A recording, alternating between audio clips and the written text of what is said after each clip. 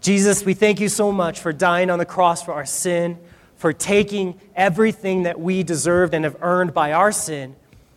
You took it all from us. You nailed it to the cross in your own body. And in turn, you offer us everything. You offer us forgiveness, number one. You offer us a new life. God, it's so wonderful. It's so awesome. And so we praise you for that. We thank you. Jesus, this is all about you. We study your word, Jesus, because you told us if we would believe what Moses wrote, then we could believe you. And Lord, we buy in. We trust that. We thank you for our time now in the book of Genesis and seeing how, Lord, you weave a story of your faithfulness. It's so good, Jesus. Lord, we trust you. You created us, and you have done something that no one in this world can offer. No politician, no scientist can offer us the peace that you give us and the love that you shower upon us. God, you're the source of all, and we thank you, we love you, we seek you now. In your name we pray, amen. Amen. Today's Bible study is called Abram's Believe It or Not. You guys ever seen that book, Ripley's Believe It or Not? Totally creepy, has all kinds of weird stuff in it. Well, that was my inspiration for this study. There was a Christian lady who had to do a lot of traveling for her business. And she was doing a lot of flying, but flying made her really nervous, really uncomfortable. And so she used to take her Bible with her, and it would calm her down as they were taking off, as they were landing. She would always take her Bible out and read. It just helped her, you know. And one of the times that she was on the plane, this guy next to her kind of scoffed a little bit as she took the Bible out, just kind of like, oh my gosh, this lady, what is she doing? And as time went by and she was just kind of reading, just kind of thinking about it, and he said, he kind of leaned over and he said, do you really believe all that stuff that's written in there? And she's like, yeah, it's the Bible. Duh. No, but she did. She said, yeah, I do believe it. And he said, well, what about that guy and the fish and getting swallowed? Do you really, 3 days? You think he lived for 3 days in a whale? And she said, oh, Jonah? Well, yeah, it's in the Bible, so I believe it. I believe that's God's word. I totally believe it. He's like, well, how can you know? How do you know? How do you really know that it's true? And she said, well, I haven't really thought of, you know what? When I get to heaven, I'll just ask him. And he's like, well, what if he isn't in heaven? And she's like, well, I suppose then you could ask him.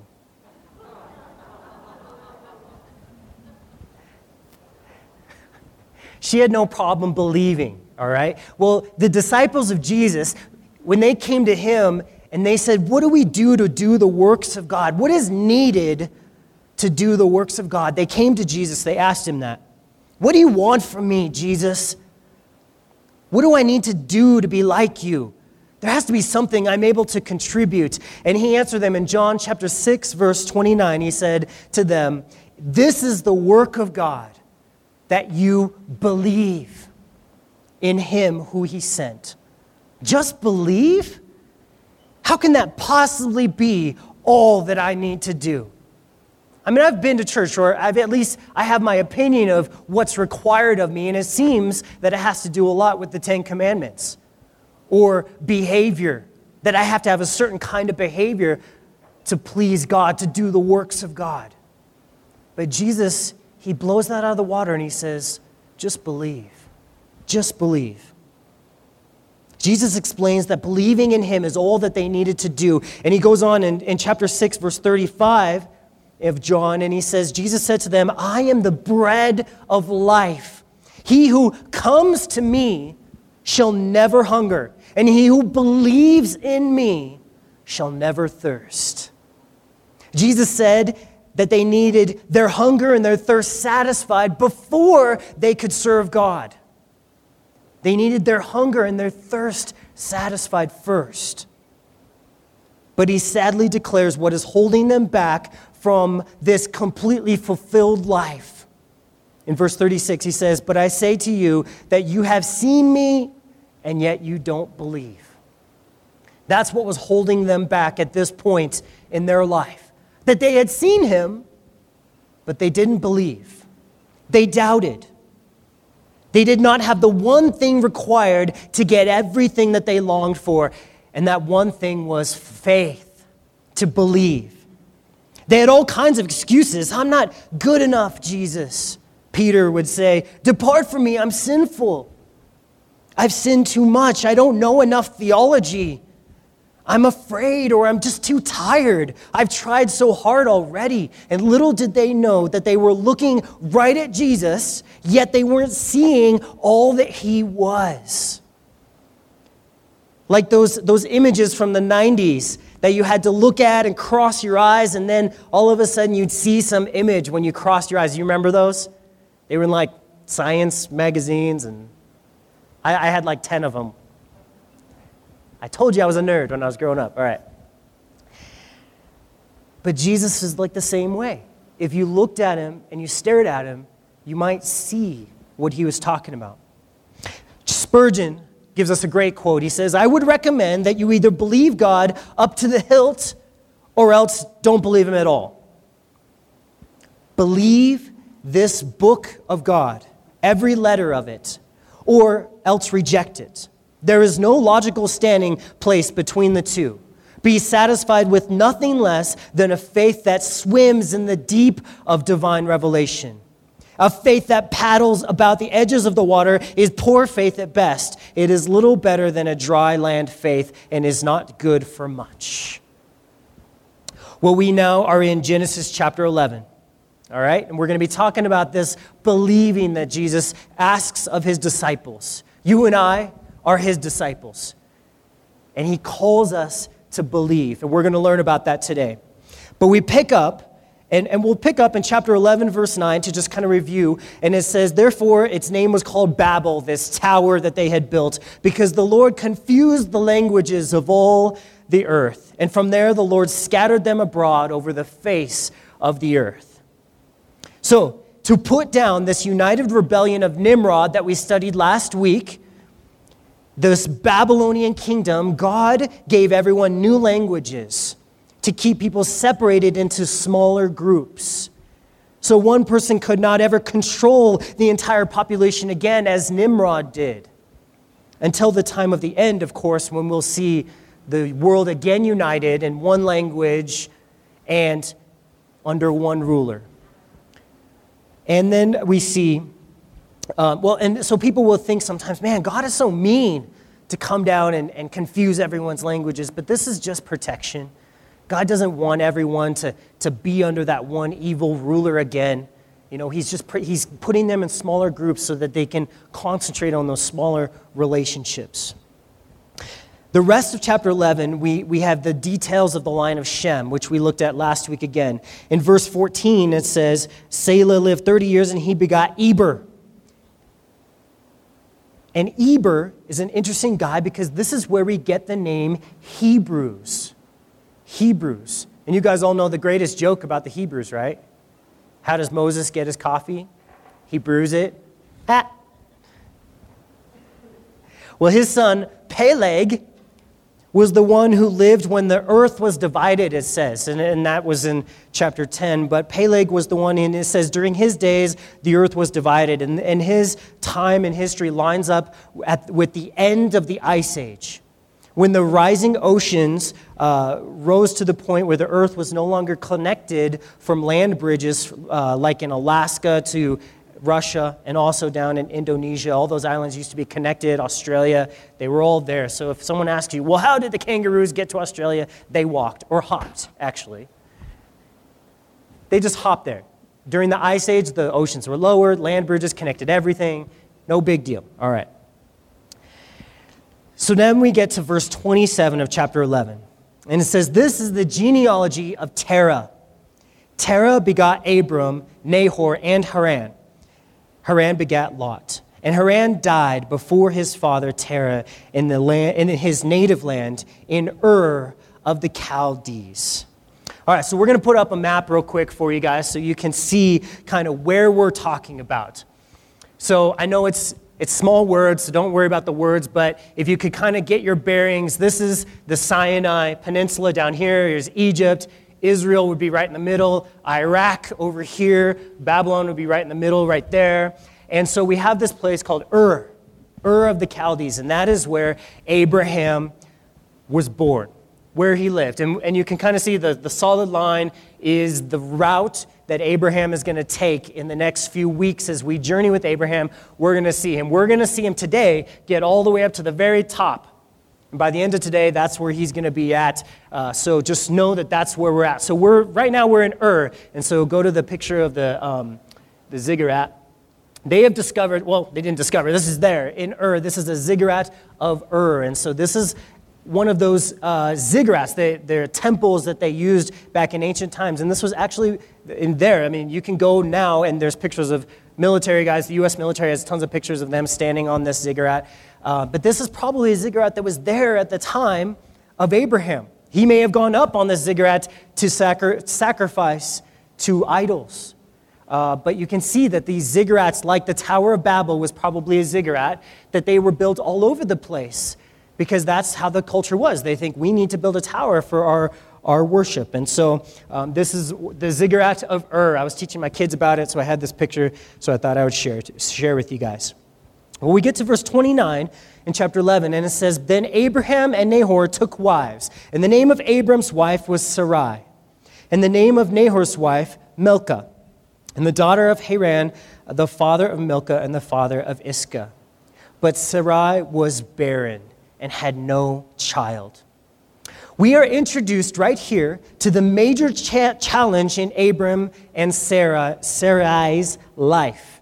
She is barren. If I trip over the words of these names, it's because they're going to change here in just a little while. We're not this week, but in a couple weeks, we're going to find out how their names changed to Abraham and Sarah. But right now, they're Abram and Sarai, and we're going to find out more about them.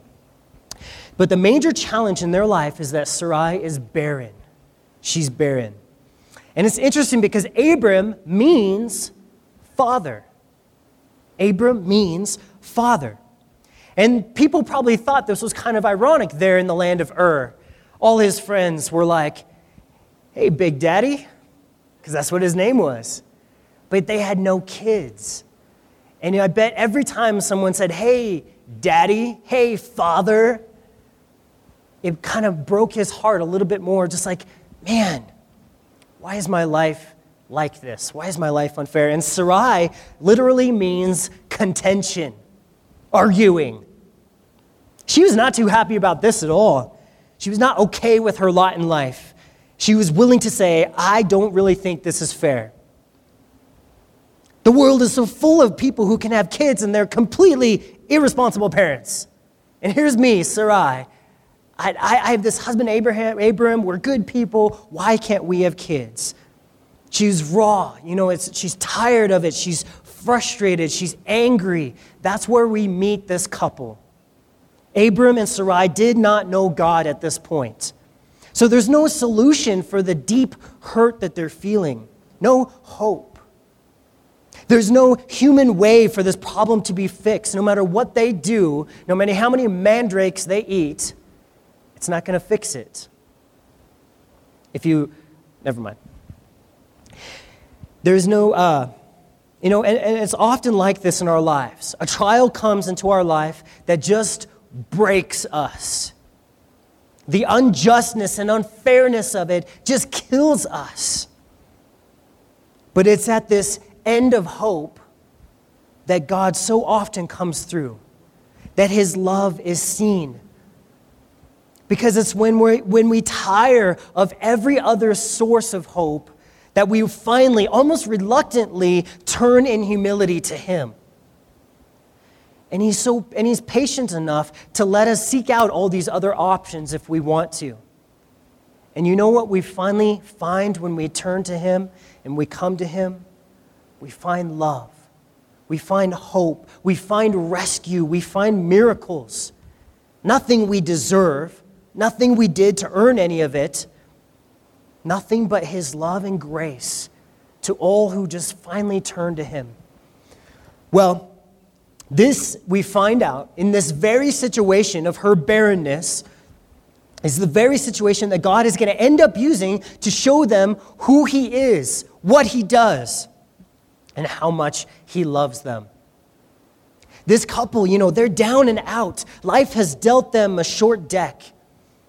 They have nothing to work with, yet God is going to transform multiple kingdoms and thousands of people during their lifetime, and literally billions of people are going to follow in their footsteps throughout the history of the world.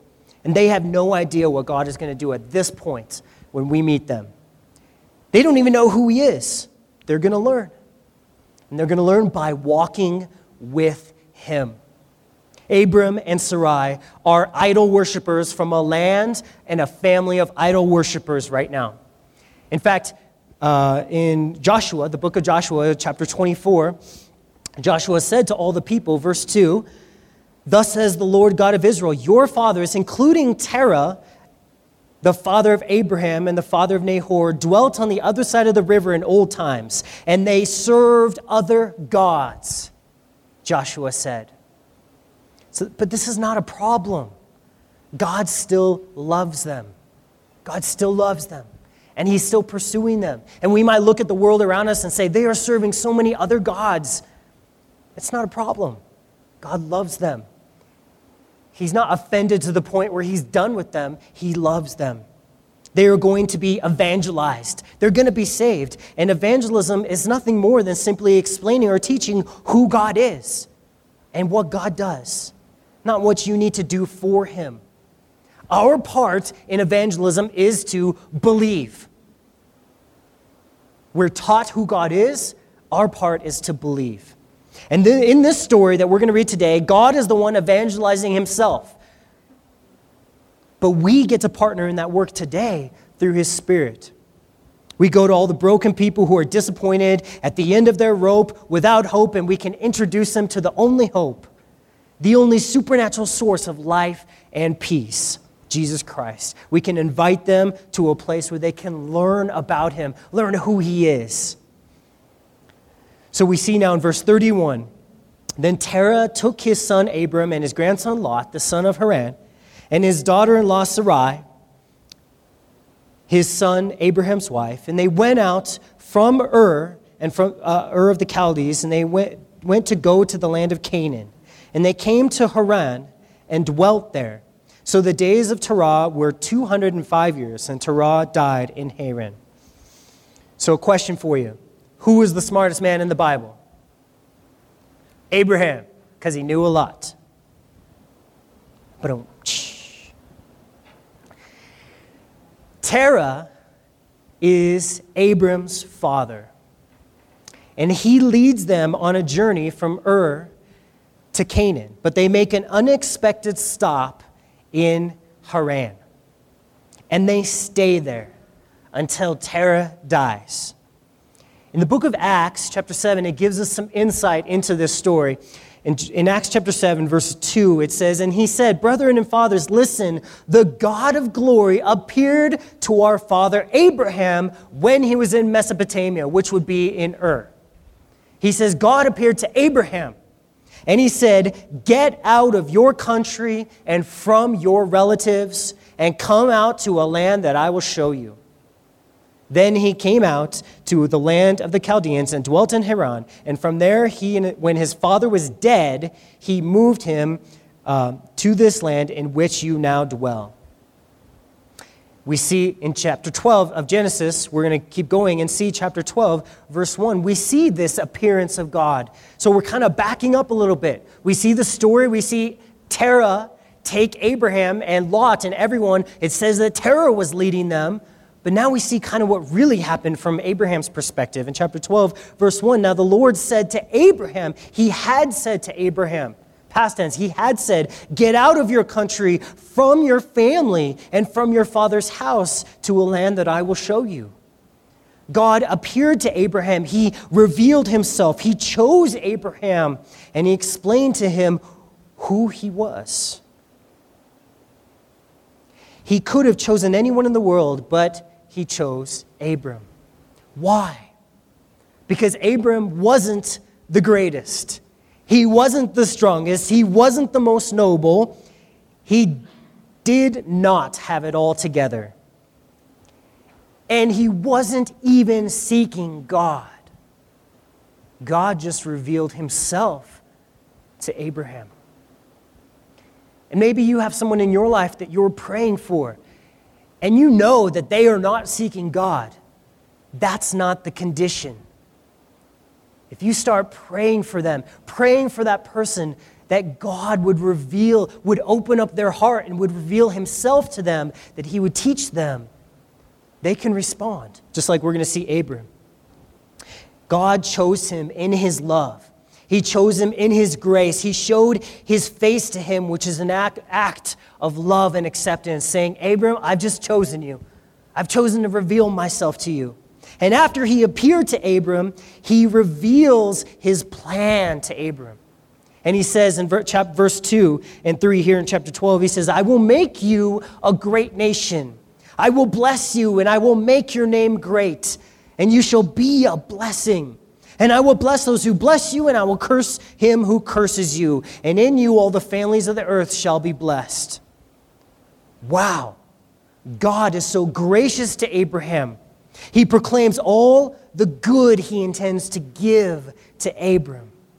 Promises, just throwing around promises like they're nothing. God is a God of promises. Look at the things specifically that he promises to Abram. He says, I promise to make you a great nation. We know that as the nation of Israel today. He says, I will bless you. God says, I am the initiator of love and doing good things. I'm not doing this so that you will bless me. I am going to just bless you. I love you first. I love you. I'm the initiator of love. And I will what? I promise I will make your name great. It's interesting. That's so true today. All Christians, Jews, and Muslims honor the name of Abraham. And you're like, wow, that's pretty crazy how that's come true. And then he says, you shall be a blessing. And it always works like that. First, we are blessed so that we can be a blessing. First, we are served so that we can be taught how to serve. Jesus, when he was talking to Peter, and he took off his clothes and he was about to wash Peter's feet, Peter's like, "Nuh-uh, you're not going to wash my feet. I should wash yours." This is not going to happen. You are God. And Jesus is like, unless I wash you, Peter, you have no part in me. You're not going to understand me. You're not going to know my servant-hearted nature. And Peter's like, fine, give me a whole bath. And Jesus is like, calm down, boy. That's not what I'm talking about. We have to be served first. When you get up and spend time with Jesus in the morning, you are allowing him to serve you. You're allowing him to wash you. You're allowing him to minister to you. I've come to depend on that time with the Lord. I listen to books or I spend time in the Word, and that time I'm so looking for how Jesus is going to serve me. And from that, it equips me to serve other people. And I love it. And that's what he explains to Abraham here too. He says, I'm going to bless those who bless you, and I'm going to curse those who curse you. You are going to be the way that I speak and work in the whole world, Abraham. Everyone is going to be blessed through you, and the Messiah is going to come from your offspring. In Galatians 3, it speaks about this, and it says, in the scripture, foreseeing that God would justify the Gentiles by faith, preached the gospel to Abraham beforehand, saying, in you all the nations shall be blessed. So then those who are of faith are blessed with believing Abraham. What? How can that happen? Abraham, I can imagine Abraham thinking, this sounds great, God. The God who just appeared to me and started talking to me and making all kind of promises to me. But my life does not line up with what I hear your promises saying. I can't really see how all this could possibly be. It's unbelievable. But we're told that Abraham did believe it. We're told that he did believe it. And he humbled himself and received the blessing. He was just like, thank you. His simple response was, thank you. Okay, I believe it. And that's what God's love does. It's unearned. It's not fair. It's totally crazy. It's unbelievable. But it's just thrown out there for you to accept it or not. And it takes humility to accept it. To say that God is just going to forgive me every day, no matter what I did. His mercies are new every morning. That's unbelievable. It's crazy. And it takes humility to receive it, to lay hold of it. We have to get to that place where we realize we can do nothing to earn it. We did everything to lose it.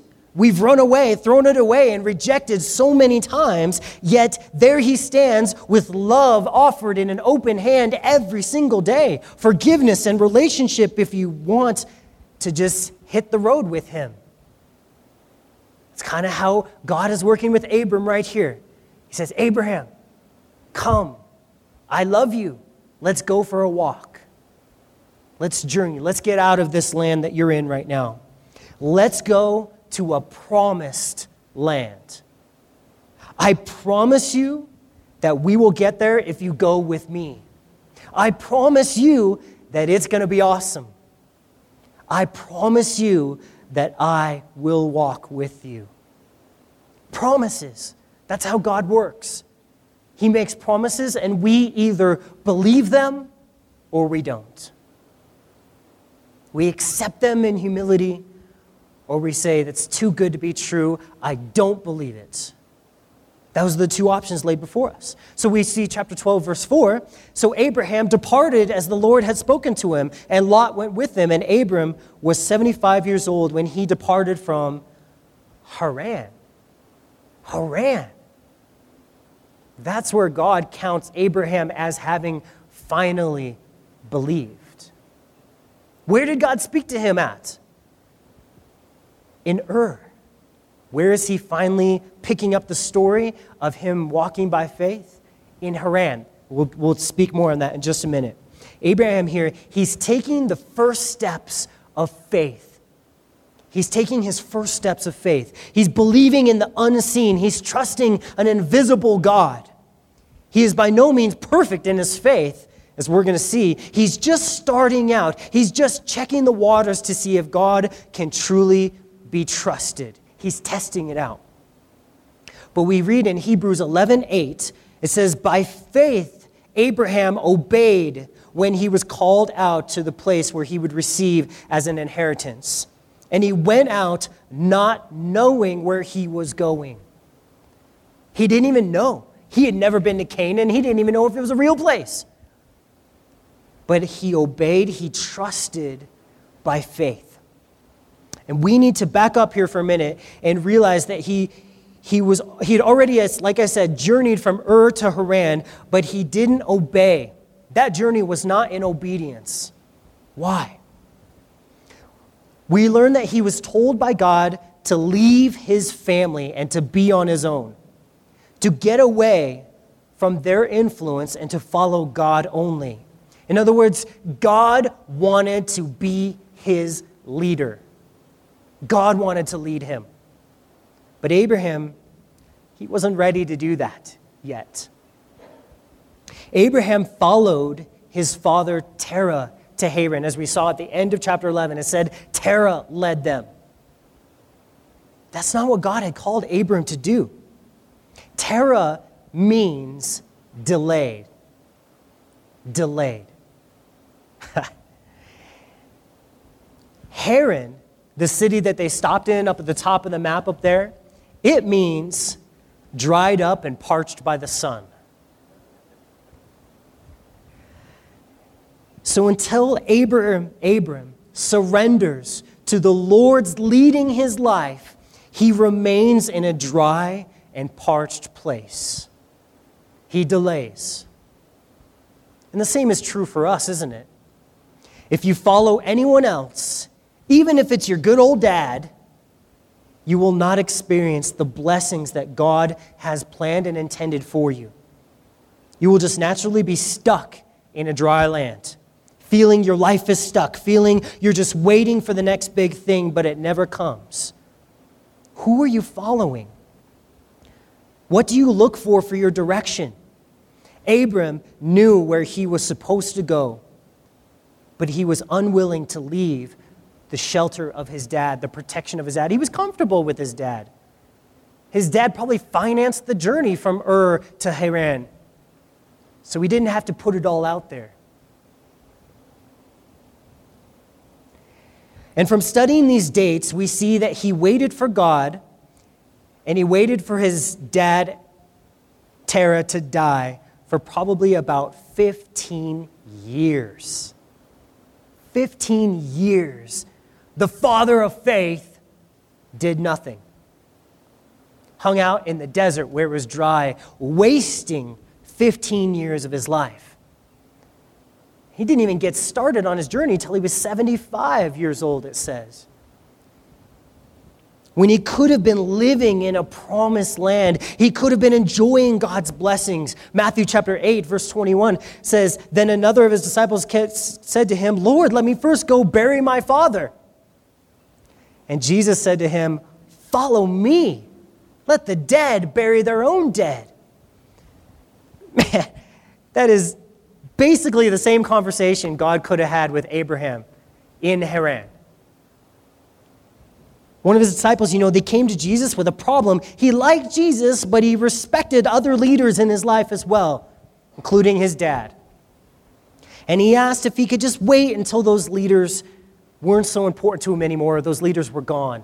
That's basically what's going on. And Jesus said, "They can't lead you to life. You must follow me if you want life. Let them deal with it. I want you more, and I can lead you better than they can. You follow me. You got to follow me." And I can just imagine Jesus having that same conversation with Abraham. "Abram, what are you doing in Haran? This is not a cool place to hang out." But God's patience and his love are very amazing here with Abram. Even though Abram waits in unbelief for 15 years, God is still working. God is faithful when we are faithless. God holds us when we are letting go. God's love never fails. When Peter denies Jesus 3 times, obviously not ready to let Jesus lead the way, Jesus looked at him. It says that after the 3rd time Peter denied, he looked and Jesus' eyes caught him, and Jesus is being tortured and he's captive at that moment, but he catches Peter's eyes and he looks at him. And all kinds of people put all kinds of things in Jesus like, I'm so angry and disappointed with you, Peter. I doubt that's what Jesus' eyes were, because Jesus' eyes were never like that. Jesus looked at him, and the love and the patience pierced through to Peter's heart, and Peter broke down weeping, and he left. Just couldn't handle that type of love. Not condemning, not disappointed, love. It was too much for Peter at that point. And you've blown it too. But not too bad for my love, Jesus says. You are not beyond my reach, Jesus says. I am not scared of your sin. I am in love with you. He says, look into my eyes like Peter did. Look into my eyes and see if there's any disappointment. Does anything in my demeanor show you that I'm unhappy with you? Like the Song of Solomon says in Song of Solomon 4:9, you have ravished my heart, my sister, my spouse. You have ravished my heart with one look from your eyes, with one link of your necklace. But this is crazy, because in that analogy in the Song of Solomon, it's Jesus who is ravished by us. By us. He is the one that is so in love with us that he comes back to us to get us every time that we fail. He loves you more than you will ever love him. He is love perfected. He is the very ideal and love in bodily form, always coming back after us, even when we deny him. It's awesome that we just sang that song about being ravished by his love, because that's totally a God thing. I'd never even heard that song before, but it's cool that we're talking about it today. And again, going back to that Hebrews chapter 11, verse 8, it says, by faith Abraham obeyed when he was called to go out to the place that he would receive as an inheritance. He went out not knowing where he was going. When Abraham finally surrendered to the loving lead of God, his actions line up with his faith. When he finally surrenders to God's love, that's when his actions line up. So many times the message that I get, or the message that we get at church, or maybe just that the enemy puts into our mind, is that your actions need to line up with what Jesus says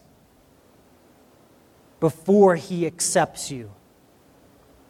And that is absolutely untrue.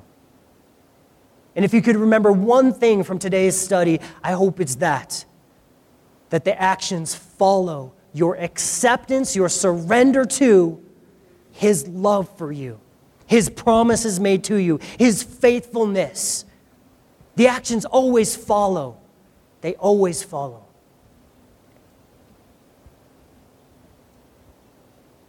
That's why God frees us from the performance-based relationship that our flesh so desires, and draws us with cords of love into a relationship based on love, on one-way love.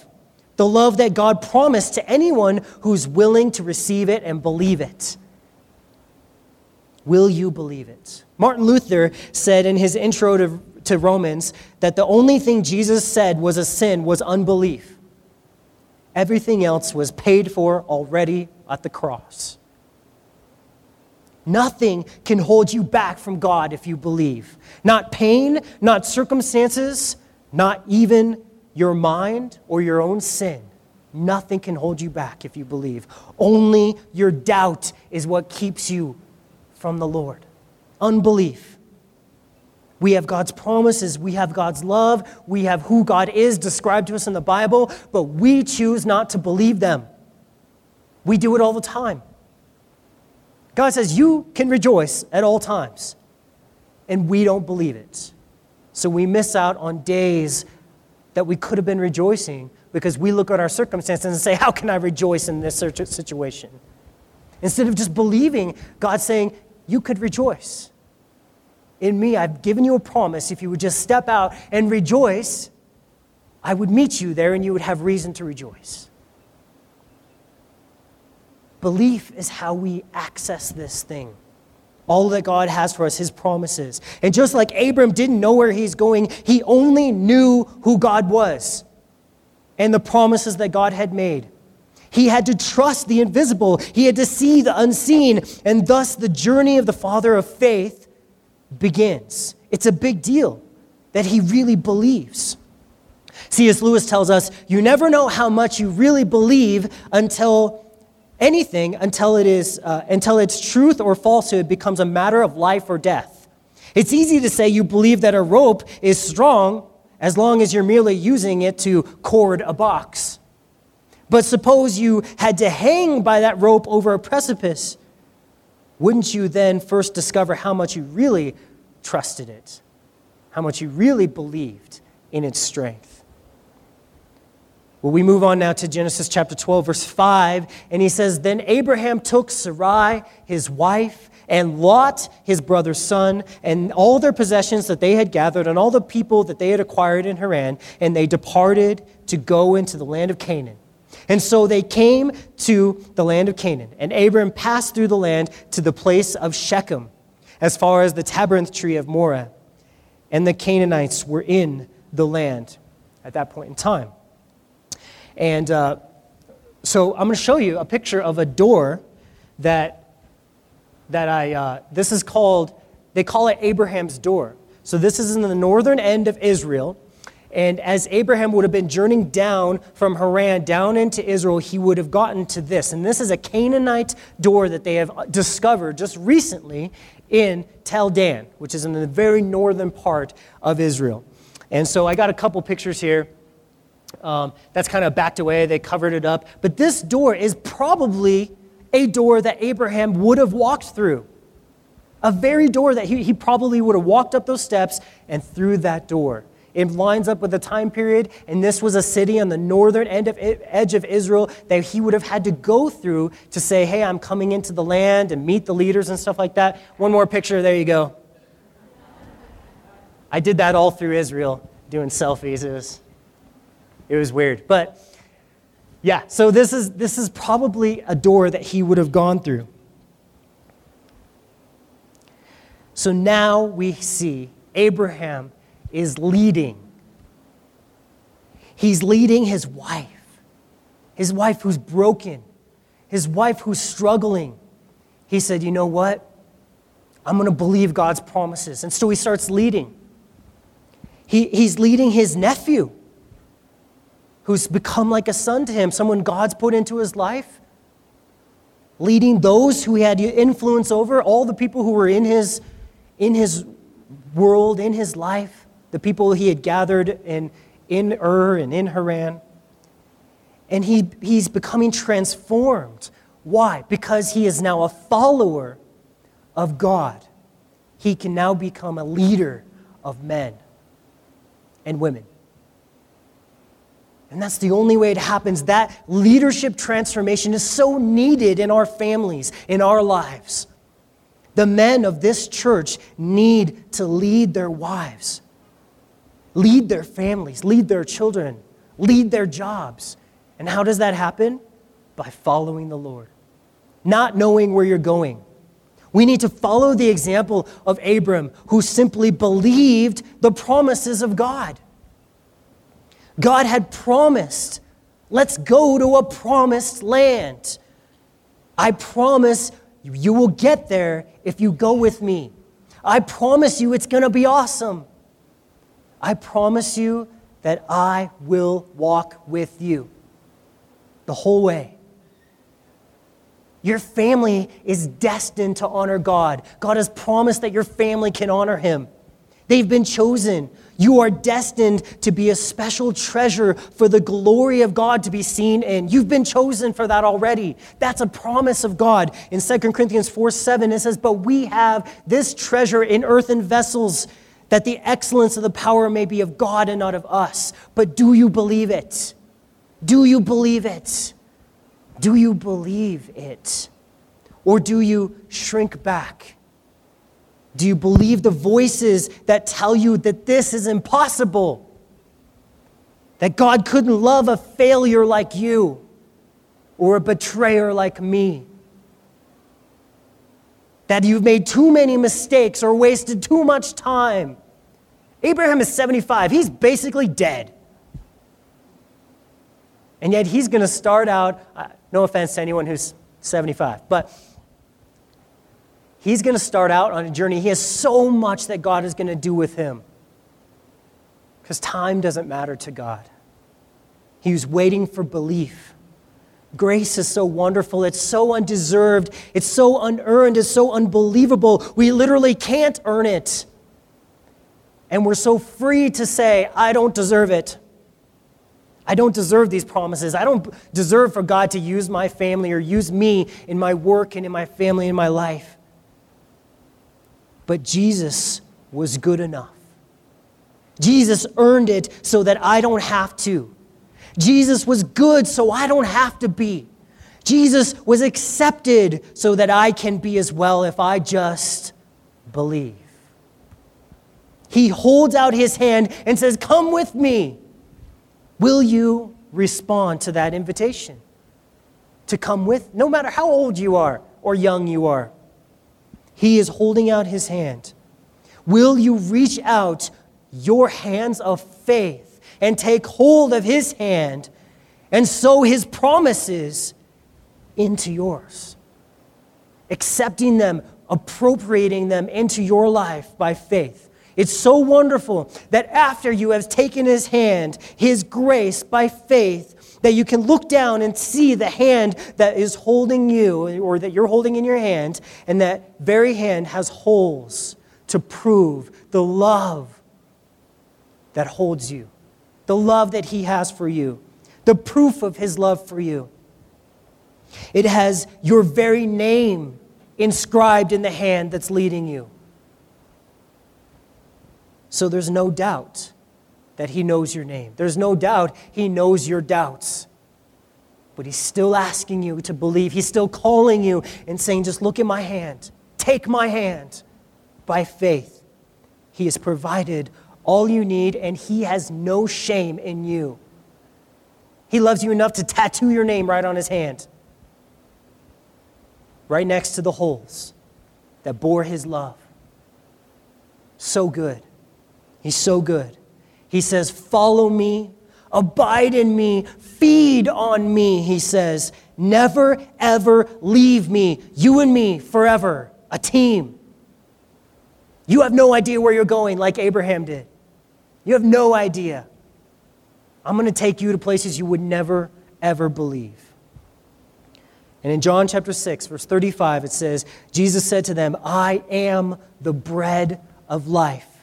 He who comes to me, takes my hand, shall never hunger, and he who believes in me shall never thirst. But that verse at the end, verse 36, he says, but I say to you, you have seen me, and yet you don't believe. Have you seen how loving Jesus is? Have you observed his grace and his truth? Maybe never before today have you really seen how loving he is. Maybe you still don't get it. Will you believe when you see? Can you close your eyes and open up the eyes of your heart and your faith and somehow say, I believe that he loves me. I believe that he will take care of everything I need. I believe. I believe. I believe the struggles I'm in and the trials I'm in no way discount his love for me. But his love for me goes beyond everything. And in him I am totally healed. In him I am totally set free. In him I am totally 100% accepted in God, by God. I believe. That is what salvation is. That is what this whole thing of being a Christian is you being accepted by God. You believing that he loves you. Jesus Christ, we come to you. We have heard with our ears the good things you promise, the good things you do. Lord, I pray that we see your promised forgiveness, your work on the cross, that your holes in your hands and the blood that you poured out proves your love for us. And God, I pray that we would not be condemned with that last verse in John chapter 6:36 that says they saw and they didn't believe. God, I pray we would believe. Abraham, he saw you and he believed. He heard your promises and he believed, and so he is called the father of faith. He is seen as righteous. He's seen as loved, and everything that you have promised us as well. We can partake, we can have every promise ours if we would just believe. Father, as the broken father said when his child was sick and dying, he said, I believe, but help my unbelief. Help my unbelief. Let our delays die. Let our unbelief die, Father. Show us where we don't believe. Show us where we're shrinking back in doubt. And let it die, Lord. We need to believe. We don't want any more delays in our walk with you. We want to be able to look in your eyes and see how you are overcome with emotion over us. Father, Your love is so amazing. Your grace is so incredible. And I pray for anyone in here who has never once known that they were forgiven and that you love them. And I pray that as they've been taught this good news, this truth, I pray that they would respond with a simple prayer that says, Jesus, save me. Jesus, save me. We know, Father, that you will never say no to that prayer. You will always respond, yes and amen. You are my child, and I offer you salvation. I offer you everything that you need because I love you. God, I pray not a single person in here could say they have not seen you in your love today. And God, I pray that we would all believe. You would help us to believe, Lord. Help our unbelief. Jesus, come to us now. Help us to worship you in spirit and truth.